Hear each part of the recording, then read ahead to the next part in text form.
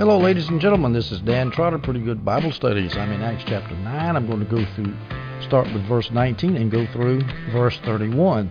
Our context is this. In the first part of chapter 9, Paul got converted on the road to Damascus with that famous story. And we've just had him being prayed for by Ananias, who came to pray for him that he might receive his sight and be filled with the Holy Spirit. Paul had not eaten for 3 days. And we start out in Acts 9:19. After taking some food, he regained his strength. Saul was with the disciples in Damascus for some days. So after he ate, got his strength back, he was with the disciples in Damascus for 3 days. Now, why was Paul weak? Why did he need to regain his strength? Well, remember, he had come on a 150-mile journey from Jerusalem. He had the shock of his appearance to Jesus, who came to him, knocked him off his donkey. He's lying on his face, and he has this incredible conversion experience, and he doesn't eat or drink for 3 days after that. And that's John Gill mentions all that. Adam Clark adds, Paul was also weighed down with the conviction of sin. He was probably feeling pretty bad about killing and arresting Christians. So that's why he was tired. So he regained his strength, and then for several days, some days, he was with his disciples in Damascus. Now, after that, he went into Arabia. Galatians 1:17 says, I did not go up to Jerusalem to those who had become apostles before me. Instead, I went to Arabia and came back to Damascus. Now, we're going to talk about that in just a little bit. We've got to coordinate several verses that are scattered through the New Testament to try to figure out what Paul did for 3 years after he got converted in Damascus. But at some point in time, he went down to Arabia. Now, where's Arabia? Arabia is the desert area between the Jordan River and going east toward the Euphrates River, which is present-day Jordan and right east of Jerusalem. And if you go north a little bit, you're talking about present-day Syria. Then when you go east over the Euphrates River, you get to present-day Iraq, the Mesopotamian Valley. But Arabia went from the Jordan River to the Euphrates River, and it went all the way down from Damascus at the northern end of the Arabian Desert, all the way down into you keep going south, all the way down into Saudi Arabia. And back then, the ancients divided Arabia up into 3 parts. Arabia Petrea was one of them. That's where Petra is, right where present-day Jordan is.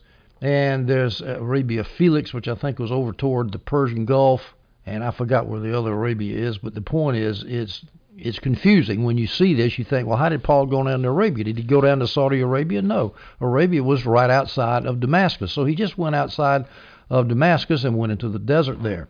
As the NIV Study Bible says, Arabia extended to just around Damascus. Now, Paul was with the disciples in Damascus for some days, and John Gill says those disciples must have taught Paul the basics of Christian doctrine, because shortly thereafter, Paul was preaching in the synagogues. It didn't take him long to get going, filled with the Holy Spirit as he was after being prayed for by Ananias. This shows that one does not have to be a theologian to preach the gospel. Even young Christians can preach the gospel.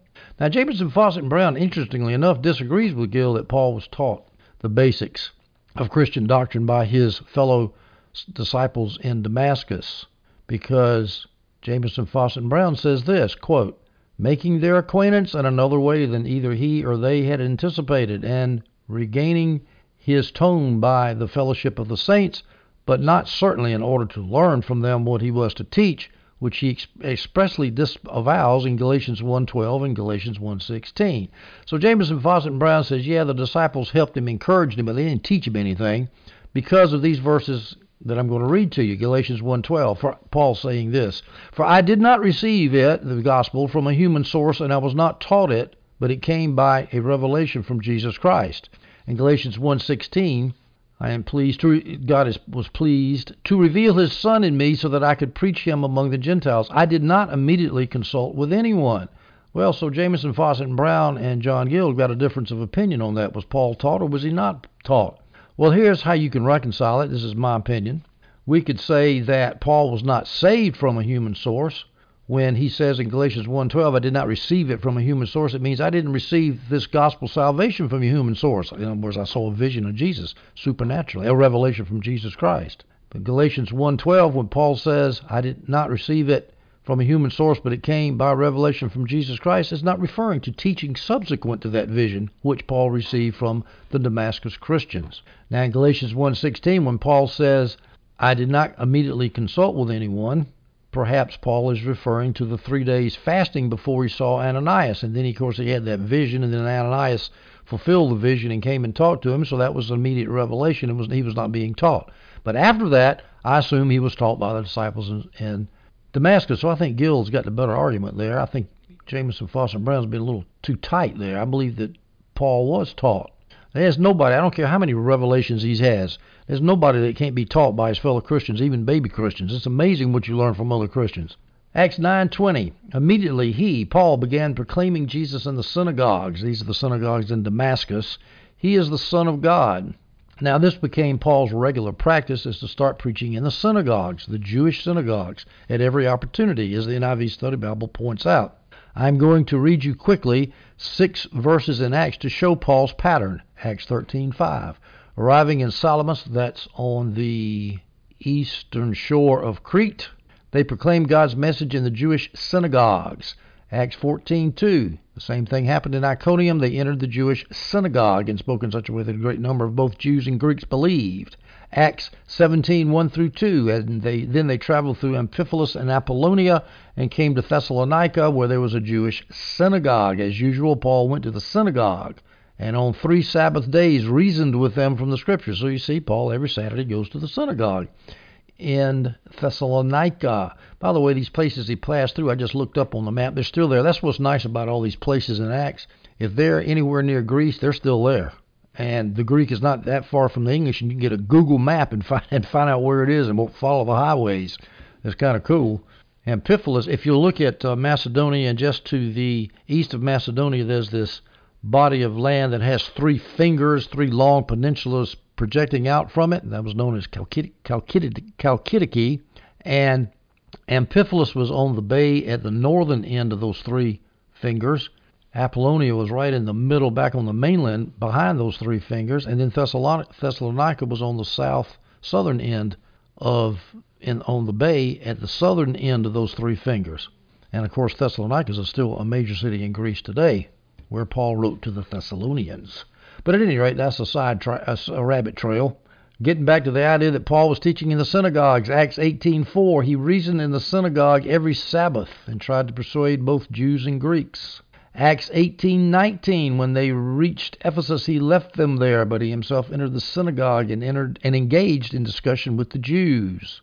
And Acts 19:8, then he entered the synagogue and spoke boldly. This is the synagogue at Ephesus again, and spoke boldly over a period of 3 months, engaged in discussion. So Paul went to the synagogue, even though later he became known as the apostle to the Gentiles, because the people in the synagogue eventually rejected him. And he said, okay, I'm finished. I'm going to the Gentiles.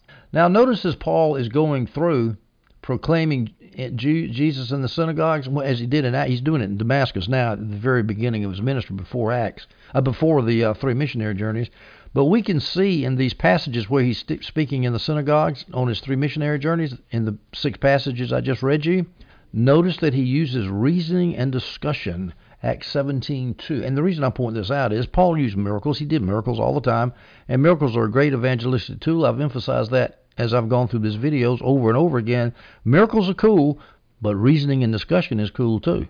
So that's the first thing we need to know. We don't need to denigrate reasoning by exalting miracles. And point number 2, we don't want to exalt our pious mystical relationship with Jesus over reasoning. We don't want to denigrate the mind, as so often happens in Christianity, as I'm sure you know. Nothing wrong with reasoning. And let's see how Paul reasoned. He reasoned, of course, from the Scriptures, not abstractly, but from the Scriptures. Acts 17:1-2. This is in Thessalonica. As usual, Paul went to the synagogue on 3 Sabbath days, reasoned with them from the Scriptures. So he reasoned to the Thessalonican Jews. And then in Acts 18:4, I think this is in Corinth. I can't remember exactly. I'm pretty sure it's in Corinth. He reasoned in the synagogue every Sabbath. He reasoned with them. And then in Acts 18:19, he engaged in discussion with the Jews in the synagogue, which doesn't say reason, but he engaged in discussion with them. So he basically is debating with them. And in Acts 19:8, this is at Ephesus, he entered the synagogue engaging in discussion. Well, if you engage in discussion with somebody, that means you're debating them, and that means you're reasoning with them. Nothing wrong with that. It's amazing how many super spiritual Christians get all upset about that. They need to read their Bibles. Acts 9:21. But all who heard him were astounded and said, "Isn't this the man who in Jerusalem was destroying those who called on this name and then came here for the purpose of taking them as prisoners to the chief priest?" And the answer to that is, yes, this is the same guy, all right. All who heard him. That might include unbelievers as well as believers. Doesn't really say. It could be, I'm sure it included the believers because they're the ones most directly interested, but it probably also included unbelievers too. This man was destroying those. Now that Greek word is translated by the NIV as the man who raised havoc in Jerusalem. I think the Holman Christian Study Bible has ravaged. I can't remember. It might be the ESV. But at any rate, there's lots of interesting ways to translate that verb: destroy, ravaged, wreak havoc. The Greek word is ho porthesis, the one who was persecuting, the one who persecuted. Now that word from the infinitive porthein has three meanings, and Paul did all three of these things, as Adam Clark points out. Porthein can mean to spoil of goods. It can, and Paul did that. He made the Jewish authorities enter in Christians' homes and steal their goods from them. Even though there's no particular scripture to show this, we can assume that Paul did that. I guess that's an assumption. The word porthein can mean to imprison. So Paul imprisoned those who called on the name. Acts 8:3, Saul, however, was ravaging the church. He would enter house after house, drag off men and women, and put them in prison. So he imprisoned them. Acts 9:14, and he has authority here from the chief priest to arrest all who call on your name. That's referring to Paul. Acts 26:10, I actually did this in Jerusalem, and I locked up many of the saints in prison. So when it says Paul destroyed the church, he imprisoned the church. That word can mean imprison as well as to spoil of goods. And the third usage of that word porthein, destroying those who call on the name, it can mean to murder, to slay. Paul participated in judicial murder of Christians, although he didn't actually murder them himself. We see this from these various scriptures. Acts 7:5-8, they threw him, that's the Sanhedrin, threw Stephen out of the city and began to stone him. And the witnesses laid their robes at the feet of a young man named Saul. So Saul was there approving and managing the garments of the murderers. Acts 8:1, Saul agreed with putting him, Stephen, to death. Acts 9:1, meanwhile Saul was breathing threats and murder against the disciple of the Lord. He's threatening murder. Doesn't say he actually did it in Acts 9, verse 1, but in Acts 26:10-11, I actually did this in Jerusalem, and I locked up many of the saints in prison since I had received authority for that from the chief priest. When they were put to death, I cast my vote against them. So he was on some kind of tribunal, or he might have been a witness or whatever, and he says, no, kill them, execute them. So yeah, Paul was destroying the church, all right, stealing their goods, putting them in prison, and killing them.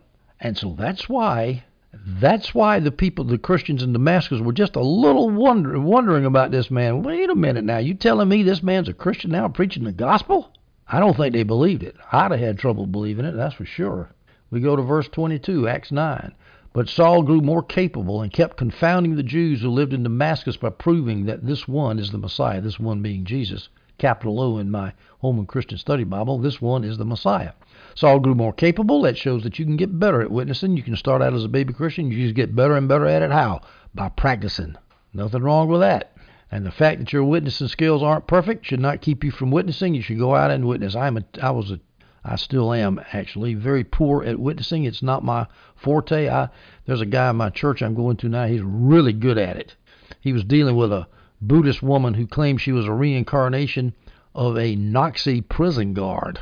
And I thought, gosh, how do you witness to somebody like that? And I listened to his stories about how he goes back and forth with this woman. And I said, wow, this man is skilled in witnessing. He's skilled. And I'm not like that. But that shouldn't stop me from trying to do the best I can. That's what I did in China. I just did the best I can. It's a little bit different in China than it is here. Every situation is a little bit different, but how do you get good at it? You practice, you do it. And so Paul practiced. He was always ready to preach the gospel. He grew more capable. Kept confounding the Jews. Now, he had an advantage because he had a good Old Testament education. He knew the Hebrew Scriptures backwards and forwards. And so he would debate these Jews in Damascus and beat them. He would go to the prophecies, prove that, hey, this prophecy here in Isaiah is talking to Jesus. Why does it refer to Jesus? Well, here's why. Here's the facts of Jesus' life. And how did the Jews react? We go to verse 23. After many days had passed, the Jews conspired to kill him. Now, that's real open-minded, is it not? You can't beat somebody in an argument, so you try to murder him. Sounds like a lot of leftist social justice warriors on the campus and unfortunately in the Southern Baptist Convention and in the church who go around saying, you don't listen to me. That means you're not woke, and somehow you need to get woke and all this nonsense. They hadn't threatened to kill us yet, but I wonder how long it will be before it gets to that point. But at any rate, these Jews decided they couldn't argue with him, so they're going to try to kill him. What we do today, instead of killing people we disagree with, we demonize them and marginalize them and call them racist and homophobes and God knows what other kind of Islamophobes. Call them a bunch of bad names, and that way we don't have to argue with them anymore. That's the tendency of all human flesh. You can't answer an argument, you try to shut the other person up. It's rare that you find people that will debate with you on the facts. Now, there are some that will. Some good atheists will do that. They'll debate based on reason and not emotion. You can find some. I was at a liberal college, and I was amazed at how nice those liberals treated me because they would debate on the basis of fact and not calling you a bunch of names. There are some good liberals out there that will do that.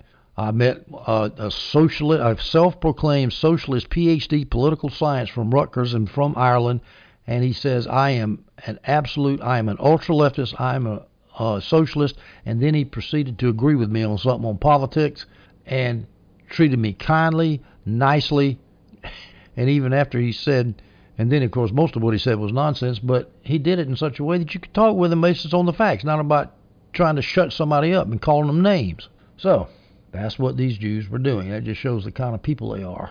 Now, many days had passed. Now, this refers probably to the 3 years that Paul was in Damascus before he went down to Jerusalem. Now, 3 years is the Jewish 3 years. I mean, it could be 2 years and 2 days. You take the last day of year 1, the Jews counted that as a full year. Then year 2 is the full year. And then the first day of year 3, that's the end of the period. Well, that counts as a full year too. So it's really 2 years and 2 days. So somewhere between 2 and 3 years, Paul is up there in Damascus. Now, in just a little while, I'm going to try to go through some chronology about what he did during those 3 years. But right now, we'll just say that at the end of the 3-year period is when the Jews tried to get him. We're going to assume that. That's an assumption. Some people could say, well, it's not 3 years. It could have happened at the very beginning of his 3-year stay. And then he got kicked out of Damascus. He went down to Arabia for 3 years and then came back to Damascus and went to Jerusalem. That's possible. But I'm going to assume it was, as the NIV Study Bible and Adam Clark and Jamieson, Fausset and Brown say, it was the 3 years that he was in the Arabian desert. Now, why did Paul go to Arabia for those 3 years? Jamieson, Fausset and Brown say it was to get repose and rest after the shocking events of his conversion. Or it was to escape persecution of the Jews. Or in addition, it was to escape persecution of the Jews in Damascus. Or maybe he wanted to preach to surrounding Jewish synagogues that were in the desert there. I don't know how many synagogues he's going to find there.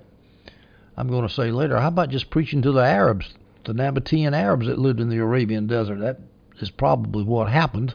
This is according to Derek Thomas of First Presbyterian Church of Jackson, Mississippi, and I think he's probably right. We go to verses 24 and 25 of Acts 9. But their plot became known to Saul. The Jews' plot in Damascus became known to Saul. Paul is still called Saul at this point. So they, the Damascus Jews, were watching the gates day and night, intending to kill him. But his disciples took him by night and lowered him in a large basket through an opening in the wall. Now, here's what I'm going to talk about, some chronology. We got several events we got to piece together when we got several scriptures. We got this passage here in Acts 9. We got 2 Corinthians 11, 32 and 33, which I'm going to read to you right now. In Damascus, the governor under King Aretas guarded the city of the Damascenes in order to arrest me. So I was let down in a basket through a window in the wall and escaped his hand. So with that offhand comment that Paul made to the Corinthians, we see it was not just the Jews in Damascus that were after him, but also the governor, that's the ethnarch, under King Aretas. Well, who is King Aretas? Or Aretas, I'm not sure how you say his name. I call him Aretas. He was the king whose daughter was married to Herod Agrippa. Excuse me, not Herod Agrippa. Herod Antipas.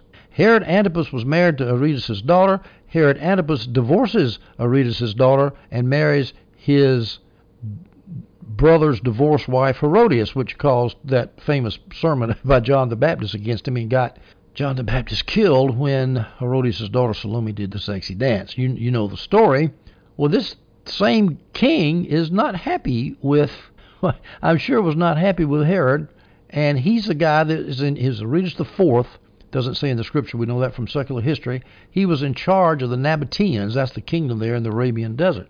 It's the same Nabatean kingdom in the 7th century A.D. that had Petra down there in the southern end of the Nabatean desert as you go to southern Jordan, and where Petra is, which is a United Nations cultural preserve, in which everybody ought to go see if you ever get a chance there. It's kind of hard to get to, but it is well worth the trip to go see it. That was a Nabatean, those are Nabatean remains down there, those remarkable remains. So this governor, for some reason, was angry at Paul. Why do you think that was? Well, this is a speculation I got from Derek Thomas. I think it makes a lot of sense. It's because Paul went down into the Nabatean desert, into the Arabian desert, amongst the Nabatean Arabs, and started preaching the gospel, and got them all upset. Because Paul was not a shy violet when it came to evangelizing. So Aretas got his deputy in Damascus, the ethnarch there, and says, get this guy and arrest him. So now Paul has got two enemies. Now this is assuming that the order is like this. This is according to Derek Thomas, and I think he's correct, is that Paul was baptized by Ananias. He immediately goes into Arabia. Well, and not I say immediately, after a few days or so. He goes into Arabia. He was encouraged by the disciples for a while, and after, it doesn't say how long, and after that he goes into Arabia. 3 years later, he returns to Damascus. Aretas the king, the Nabatean Arabian king, is mad at him, as well as the Jews, so they kick him out. They try to arrest him and kill him, and so the disciples lower Paul in a basket outside the walls, and he escapes and goes to Jerusalem. I think that's the most reasonable chronology of the events here. John Stott, on the other hand, says that he believes that Paul was baptized, and then because of persecution from the Jews, he was let down in the basket outside the walls, and then he goes to Arabia for 3 years. Then he goes back to Damascus, and then he goes down to Jerusalem. Well, I guess I should read the other verse that we have to work in here, Galatians 1:18 through 19. That after 3 years I did go up to Jerusalem to get to know Cephas, that's Peter, and I stayed with him 15 days, but I didn't see any of the other apostles except James, the Lord's brother. And I guess I ought to go back and read verse 17 also, which says this, I did not go up to Jerusalem to those who had become apostles before me. Instead, I went to Arabia and came back to Damascus. There's where the other little detail is. After he went to Arabia, he came back to Damascus. So the question is, was he let down in the basket over the wall before he went to Arabia, or after he came back from Arabia and went back to Damascus? In my humble opinion, it was after he went to Arabia. That explains why Aretas the king in 2 Corinthians 11 is trying to guard the city to keep Paul from getting out, because he's mad at him, trying to get Paul arrested. Why is he mad? Because Paul was doing evangelism in the desert. A lot of that is speculation, but it's very reasonable speculation, I think. Of course, the chronology cannot be nailed down exactly. If you want mathematical proof, you can't get it from the evidence that we have. Now, a few more details on these verses 24 and 25. Verse 25 says, his disciples took him by night. The translation split about 50-50. I went looking through a bunch of English translations. A lot of translations says the disciples. The problem with translating it as his disciples is not usual for saints in scriptures to be called disciples of any man. But it could be. It could be the people that Paul had taught in Damascus, and they were close to him, and they saved his life, lowered him in a large basket out of the wall. Houses were built into the walls back then. That was a common thing, and so he was probably in a house that just went out the back door, dropped the basket on a rope out the back window, and down they went. That would be hard for somebody to catch, because he got all those houses. You would have to know what house he was in and was about to escape from. We go to verse 26 of Acts 9. When he, Paul, arrived in Jerusalem, this is after he had left Arabia and left Damascus, he arrives in Jerusalem. He tried to associate with the disciples, but they were all afraid of him, since they did not believe he was a disciple. And can you blame them? The last time they had seen Paul, he was throwing Christians in jail right and left. So when he got in Jerusalem, he tried to associate not only with the apostles, but with the disciples. You notice it doesn't say the apostles and with the disciples. The only apostles that were there, apparently, according to the NIV Study Bible, is Peter and James, and that's because of Galatians 1:18 and 19 that says this, after 3 years I did go up to Jerusalem to get to know Cephas, Peter, and I stayed with him 15 days, but I didn't see any of the other apostles except James, the Lord's brother. So the NIV Study Bible speculates there was no apostle there, but Peter and James, all the rest of them had left. And I wouldn't doubt that. He was chiefly going to see Peter, because he says that in Galatians 1:18. I went to get to know Cephas, but he also tried to associate with the disciples in general in Acts 9:26. There's just something instinctive in Christians trying to associate with other Christians. As much as we are human beings and don't like each other sometimes, it's just great to get around other Christians. It's hard not to. Acts 9:27. Barnabas, however, now Barnabas is in Jerusalem at the time. He's from Cyprus. Barnabas, however, took Paul and brought him to the apostles. Now, I don't know how Barnabas knew Paul, but he obviously did, because he took Paul to the apostles and explained to them how Saul had seen the Lord on the road and that he had talked to him. The Lord had talked to Saul, and how in Damascus he had spoken boldly in the name of Jesus. So Barnabas is giving a character reference for Paul and saying, look, this guy is not a persecutor anymore. He's a preacher of the gospel. Now, who is this Barnabas? Well, later he was an important companion of Paul on the first missionary journey, which started in Acts 13, verse 1. In the church that was at Antioch, that's Antioch of Syria, which is right north of Jerusalem, right off the Mediterranean coast in that little piece of Syria that juts down there north of present-day Lebanon, and then, of course, it bends to the west around the northeast corner of the Mediterranean Sea, and you go a little ways that way and you end up in Tarsus. So Antioch and Tarsus are fairly close together. And anyway, the church at Antioch was a big one. It was a center of missionary activity there in the early church. We're still, by the way, in the 30s or so, 80s, 30s, somewhere or so. And in the church that was in Antioch, there were prophets and teachers, and the first one that's mentioned is Barnabas. Now in Acts 11:22, we read this. Then the report about them was heard by the church that was at Jerusalem, and they sent out Barnabas to travel as far as Antioch. So you see, Barnabas, even though he spent most of his time in Antioch, he also was in Jerusalem a lot. He traveled between Jerusalem and Antioch. Why did he travel this time to Antioch? Because he was going to check out a report that there were Cyrenians from North Africa and Cypriots from the island of Cyprus who were preaching to Hellenistic Jews there. And that's big news, because now instead of the Jewish Christians preaching to the pagan Gentiles, now we got Christian Gentiles preaching back to the unbelieving Jews, which is a sort of a man bites dog story. Well, we got to check this out. So they sent Barnabas up there. So obviously Barnabas was well respected in the church, and that was good because Paul needed a good character reference. Acts 11:25, then he, Barnabas, went to Tarsus to search for Saul. This is after he went to Antioch to check out the Cyrenians and the Cypriots, and then he went on to Tarsus. I guess he went on from Antioch, not having returned to Jerusalem, but went on to Antioch to look for Saul. We hadn't seen this yet, but they had to get Saul out of town, out of Jerusalem, because of persecution of the Jews, and they sent him off to his home city of Tarsus. And so Barnabas later on went to Tarsus, looked for him, and when he found him, he brought him back to Antioch, and that's when they started on their first journey together in Acts 13. Now, Acts 15, verse 37-39, this is after the first journey. Unfortunately, they had a little bit of discord on the first journey. John Mark bailed out on Paul and Barnabas when they were in Pamphylia, southern Asia Minor, and they were getting ready to start the second journey, and Barnabas wanted to go on the second journey and take along John Mark. John Mark is Barnabas' cousin. But in verse 38 in Acts 15, Paul did not think it appropriate to take along this man who had deserted them in Pamphylia and had not gone on with them in the work. Paul said, this guy hadn't got what it takes. He bails out. He's too soft. It's a personnel decision. And Barnabas didn't like it. And you could say, well, that's because he was his cousin, but we're not going to blame. You can't blame Barnabas for that. He stuck up for his cousin, but maybe his cousin needed to be stuck up for. I'm not going to take sides on this dispute between Paul and Barnabas, but at any rate, it worked out for the good, because while Paul was on the second journey, Barnabas went down to Cyprus, his home stomping grounds, and he and John Mark had some more evangelism going down there. Verse 39, there was such a sharp disagreement that they parted company, and Barnabas took Mark with him and sailed off to Cyprus. I don't know how Barnabas got to know Paul. He got to know him somehow, probably in Jerusalem there, when somehow, maybe he had heard tale of him from Christians in Damascus. I don't know, when Barnabas was there in Jerusalem at the beginning. And later on, by the way, and I don't have the site with me, but I've read this, there's one of the letters in the New Testament where Paul mentions Barnabas as being with him, or Barnabas sends greetings. So obviously they got back together again. How nice that is. Same with John Mark. So they all got it worked out and lived happily ever after, at least until they got executed. And then they lived with Jesus happily ever after. Now, let's take up an issue here. Barnabas brought Paul to the apostles and explained to them about Saul's conversion experience, the vision on the road to Damascus. Now, Adam Clark asked an interesting question here. Now, Paul's already been saved 3 years. How is it that the Jerusalem church had not heard of Paul's conversion? That is an interesting question. 3 years, famous guy, and you still don't know how he got converted, and you're still doubting who he is?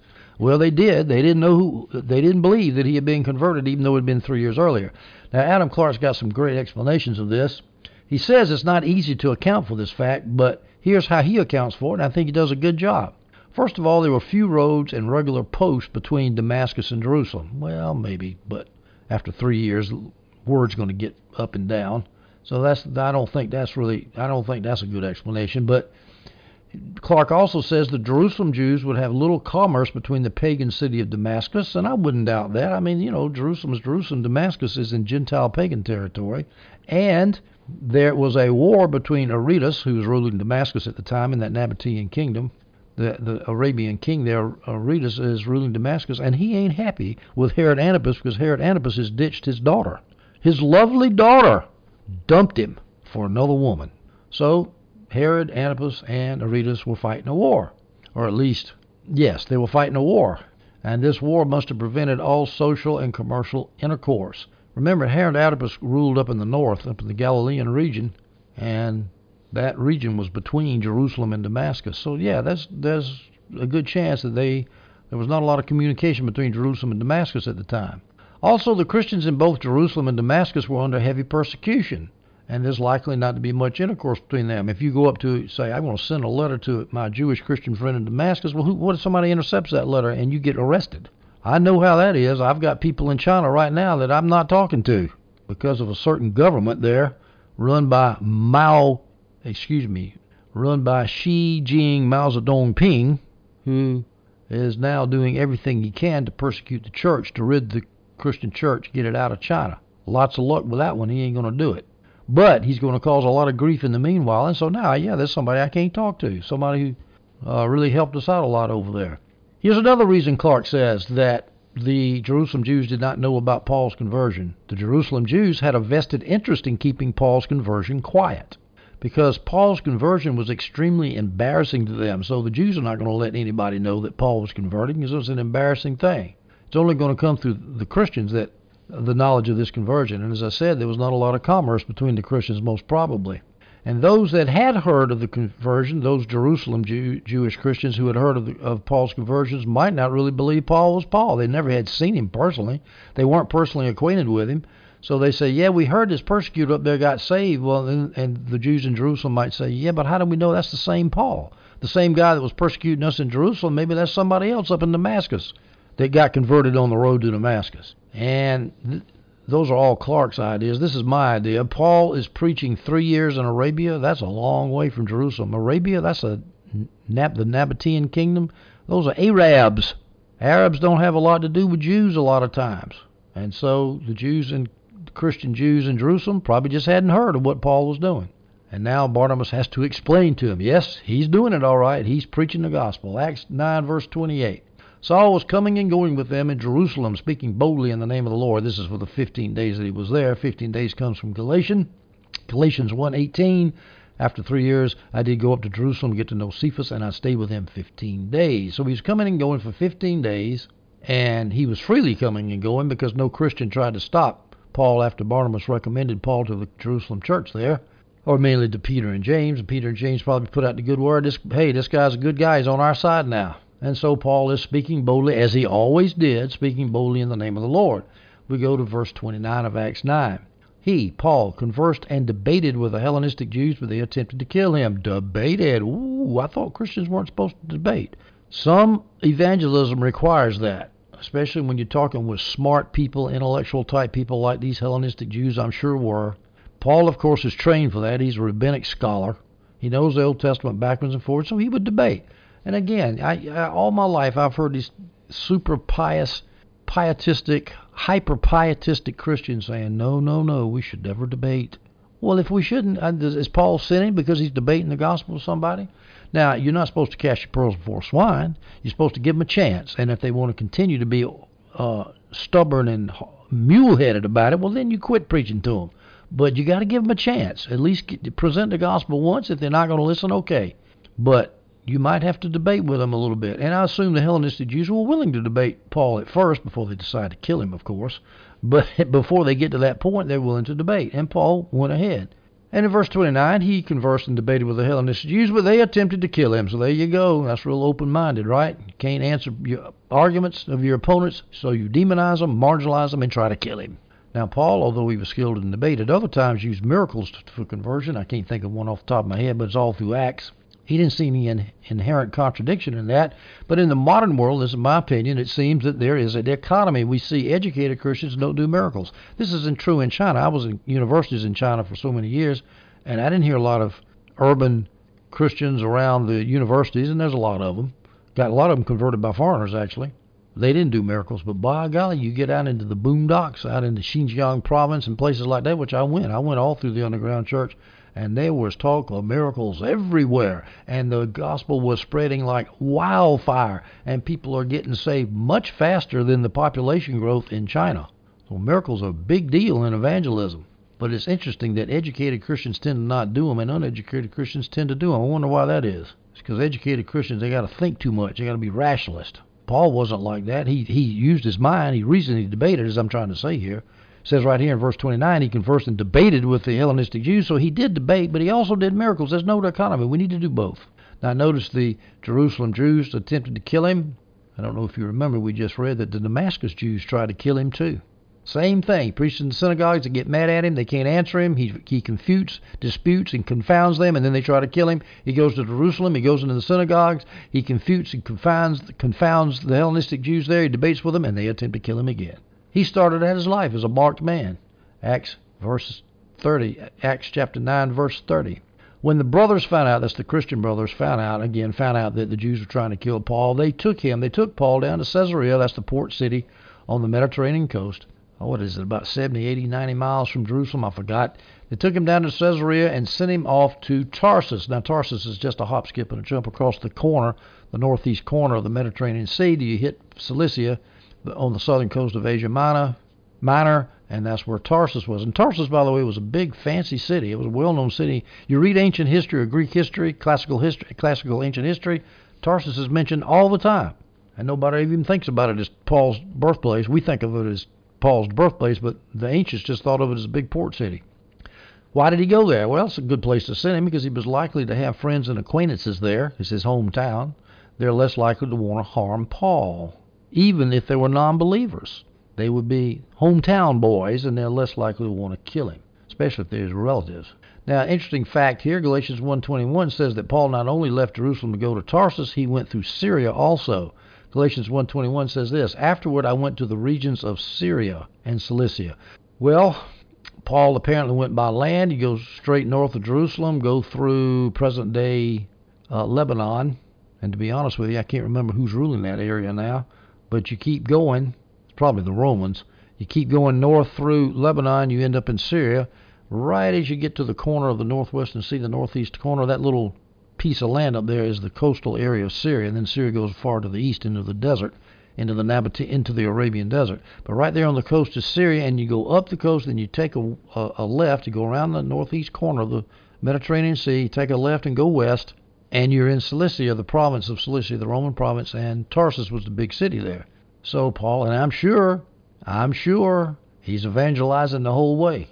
Now he goes to Tarsus. Jamieson, Fausset, and Brown point out that after this first visit to Tarsus, it is not certain that he was ever there again. So this is our last notice of Paul at Tarsus. He didn't really do much work there. At least it's not recorded. And I'm speculating it's because a prophet is without honor in his hometown. Now Jamieson, Fausset, and Brown also speculate that maybe at this time Paul led certain of his kinsmen to the Lord. Maybe his sister and maybe his nephew, the son of that sister. Here's the scripture, Acts 23:16. This is referring to the Jerusalem mob trying to ambush Paul after he returned from his third journey. Acts 23:16 says this, but the son of Paul's sister, that would be Paul's nephew, the son of Paul's sister, hearing about their ambush, came and entered the barracks and reported it to Paul. Paul was under Roman arrest there, and his nephew saved his neck, and you could speculate that's probably because his nephew was a Christian. Now, it could be the nephew was just doing it because Paul was his uncle, in a blood relation, not spiritual relation. And it could be that the nephew's mother, Paul's sister, was not saved. We don't know. It's speculation. But Jamieson, Fausset, and Brown so speculates. It's not an unreasonable one. But anyway, he was in Tarsus for a while before he ended up going to Antioch, when Barnabas found him there and brought him over to Antioch. And then Paul starts his missionary journeys, about which we soon, when we get further into the book of Acts, will hear a lot about. Now, here it says in this verse that the brothers sent him off to Tarsus. The Jerusalem Christians sent him to Tarsus, And that is true. They helped him on his way. But Jameson, Fausset, and Brown points out that Paul went of his own motion. It wasn't like they sent him against his will. We read in Acts 22 when Paul is defending himself before the Jerusalem mob, verses 17 through 21. After I came back to Jerusalem and was praying in the temple complex, I went into a visionary state. This is Paul after he came from Damascus. He was in Jerusalem, had a vision.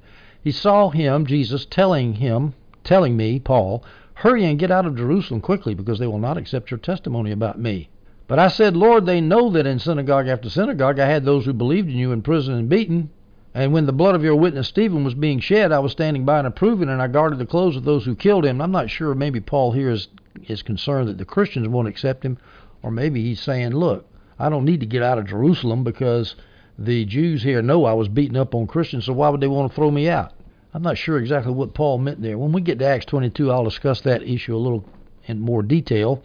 Verse 21, then he, the Lord, Jesus, said to me, Paul, go, because I will send you far away to the Gentiles. So Paul is obeying a vision of Jesus when he left Jerusalem to go to Tarsus through Syria at the behest of the brothers in Jerusalem. And this just shows another interesting thing about Acts. Whenever Paul had to make a big move, there were visions. It happened all the time. I obeyed the heavenly vision, Paul said as he was getting shipwrecked on the way to Rome at the end of his third journey after he left Jerusalem there. He has a vision here. He had a vision, it was a dream maybe, about crossing over into Europe from Asia at Troas. So, Paul lived a supernatural life, and Jesus was with him the whole way. And this was especially necessary at the beginning of the gospel because the church was so small and so oppressed by the Romans and the Jews. We go to verse 31. So the church throughout all Judea, Galilee, and Samaria had peace, being built up and walking in the fear of the Lord and in the encouragement of the Holy Spirit. And it increased in numbers. Increased in numbers. That's a theme that Luke likes to use in Acts. The church is getting bigger and bigger and bigger. There's nothing wrong with increases in numbers of Christians. What's wrong, the way we misuse it today, is, my church is getting bigger and bigger, and of course I'm stealing all the members from your church, and your church is getting smaller and smaller. No, this is the Church of Jesus Christ getting bigger and bigger because of conversions, people believing in Jesus. Now, the church throughout all Judea, Galilee, and Samaria, that's basically Israel. Judea is the southern parts, Galilee is the northern part, and Samaria is the region right in between the northern and southern part. So Luke mentions all three areas. The church had peace. Now, the interesting thing is how did it have peace? Could it be because Paul was converted? Gill denies that, and I think he's right, because Paul had been converted 3 years earlier. That didn't create peace. Adam Clark says this is not likely. He agrees. This is not likely that Paul's conversion brought peace to the church, because Paul could not be a universal cause of persecution and distress. In other words, there's a lot of other people besides Paul that were doing the persecution, so if Paul gets converted, there's still a lot of other persecutors around to do their dirty work. And not only that, Paul's own persecution shows that the persecution didn't die out. Remember, they persecuted him in Damascus, tried to kill him. They persecuted him in Jerusalem and tried to kill him. So obviously Paul's conversion didn't stop the persecution. All right, so that didn't bring peace. Well, here's another option as to what did bring peace. Paul's removal from Jerusalem to Tarsus. Now, John Gill affirms that. He believes that. He said that in Jerusalem, Paul had freshly stirred up a persecutory spirit, and that spirit relented when Paul left town. That's reasonable. Adam Clark said the reason there was peace is because the Jews became preoccupied with the Emperor Caligula's famous attempt to place his statue in the temple in Jerusalem. That occurred in 39 AD, which is right around this area. Adam Clark says 39 AD is right around this time. And so the Jews didn't have time to persecute the Christians. They were too busy worrying about the Romans and Caligula and that crazy, crazy emperor. But at any rate, God supernaturally gave them relief from that persecution that started with the martyrdom of Stephen. How did the church end up in Galilee and Samaria, by the way? We don't know it well. We know Acts 8, the gospel had spread up there through the preaching of Philip, and he was probably up there because of the persecution in Jerusalem. And it was because of the persecution in Jerusalem that evangelists went up north to Galilee and Samaria, and they were all getting saved. And notice when Luke says the church increased, that was despite the persecution. The persecution did not succeed in stopping the growth of the church. The Chinese are still persecuting the church in China, and the more they persecute, the faster the church grows and the bigger it gets. One old 70, 80-year-old man who had great contacts with the underground church over there, he stopped by my apartment one day and he says, the government can't stop it. There are too many potatoes growing in the garden. Too many Christians, and the government can't pick them fast enough. I would even say the persecution probably increased the growth of the church, because people, when they're persecuted, they tend to sell out everything for Jesus, and then when they start doing that, God starts supernaturally working. And I'm telling you, persecution is coming to the church in America. I mean, you don't have to be a fortune teller reading tea leaves to know that. I mean, we got the church, we got the liberal churches, we got the media, we've got the educational establishment, we've got one whole political party. I won't mention his name because I don't like to use profanity when I'm talking in a Bible study. We've got one whole political party that's open to atheists, freethinkers, and anti-Christians. And we got all this going, and the church is lying on the ground with its soft underbelly exposed, effete, doesn't do miracles, got a lot of seminaries, but basically is riven with programs, bureaucracies, deadness, and it's not doing the job. But when the persecution starts, people are going to start getting serious, and we're going to get rid of all this entertainment and prosperity gospel crapola, and we're going to start getting serious about the gospel, and that's when it's going to spread. So that's my prediction. I'm not a prophet, and I sure don't want persecution. I've seen it in China, and I'm telling you, I don't like it. Nobody's flesh likes it, but I sure like the results. And by the way, persecution does not always bring results. I had a interesting post-mill guy that came to a conference, the house church conference I did one time, and he had his little article, and he gave it to me. He said, look at that.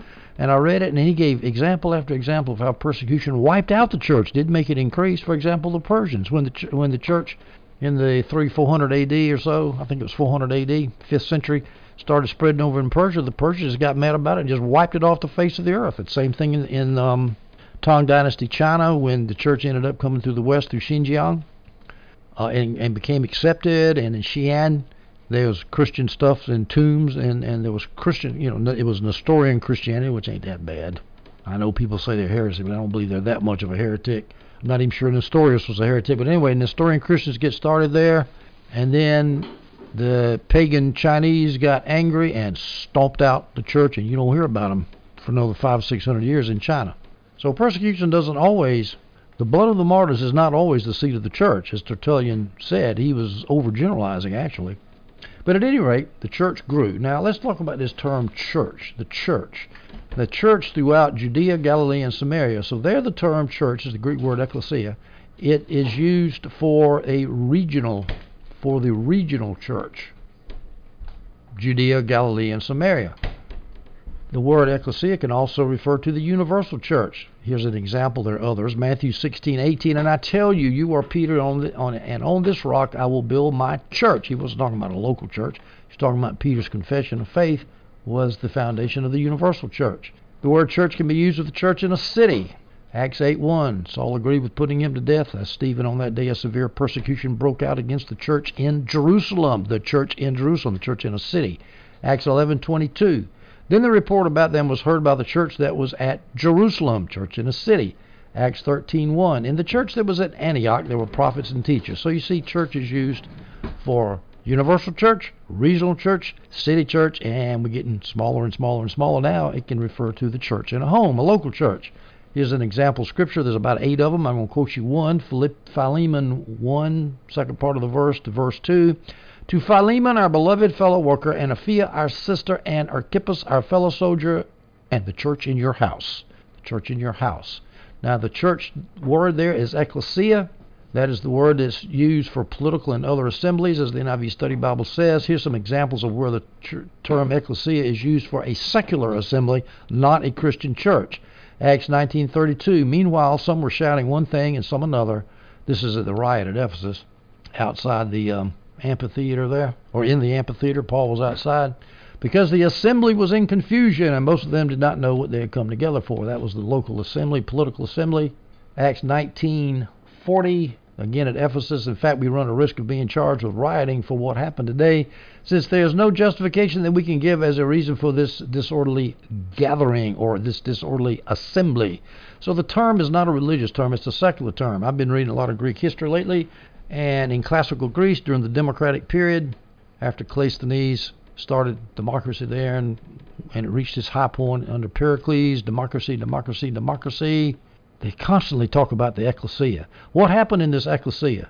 The people got together in the Pnyx, in the field there, where everybody debated. And what had happened? There was lots of persuasion, lots of oratory, voting, discussion, weighing alternatives. And I submit to you that's exactly how a New Testament church should operate, with lots of persuasion. When I say oratory, I don't mean sermons. I mean people speaking out their mind, voting, discussion, and weighing alternatives, instead of having a pronouncement from the pastor or the bishop from on high. One last thing to say about this verse 31. Luke says that the church in Judea, Galilee, and Samaria was being built up. Now that word built up is interesting. The Greek is oikodomumeni, oikodomumeni, I'm having trouble saying it, oikodomumeni, being built up. It's a metaphor. Oikos, of course, means house. It's a metaphor taken from a building, and it's appropriate since the church is God's temple, a building. Now, this is building up a house is a very prominent New Testament metaphor, as Adam Clark points out, and so I'm going to read you some scriptures that use that metaphor. 1 Peter 2, 4 through 5. Coming to him, to Jesus, a living stone, rejected by men, but chosen and valuable to God, you yourselves as living stones are being built into a spiritual house. So being built up means being built up as a house for a holy priesthood in order to offer spiritual sacrifices acceptable to God through Jesus Christ. The Scriptures know nothing of Lone Ranger Christians. Christians are supposed to gather together and build themselves up in a spiritual house, a temple, if you will, a place where Jesus lives, where the Holy Spirit lives, and where you live. Ephesians 2, 19 through 22. So then you are no longer foreigners and strangers, but fellow citizens with the saints and members of God's household, built on the foundation of the apostles and prophets, with Christ Jesus himself as the cornerstone. The whole building, being put together by him, grows into a holy sanctuary in the Lord. You are also being built together for God's dwelling in the Spirit. Built together, built up into a building, built on a foundation. This is everywhere in the New Testament. So it's a metaphor that we should pay close attention to, because the church is so much more important than individualistic Christians give it in America today. And I don't blame Christians, because you go to the average church, you sit back in a pew and you listen to a boring sermon, and you don't know anybody, and there's nothing but bureaucracy, and you got to cut through a lot of stuff before you get true Christian fellowship. And I know that, but still, the Scriptures are very clear. We're supposed to be built up into a house, into a temple. We're supposed to be built up. Now, if you're like me, you read verse 31 in Acts 9 individually or individualistically. So the church throughout all Judea, Galilee, and Samaria had peace, being built up. Don't you think, well, that means I'm being built up, I'm being strengthened spiritually? It doesn't say that. It says the church. The subject of that is the church is being built up. The church collectively is being built up, not just you individually. Ladies and gentlemen, I am finished with Acts chapter 9, verses 19 through 31. I hope you enjoyed this audio. I hope you stay tuned for our next one as we turn from the Apostle Paul in his early evangelistic days, and we turn to the Apostle Peter and see what he's been doing after he meets Paul for that 15 days in Jerusalem.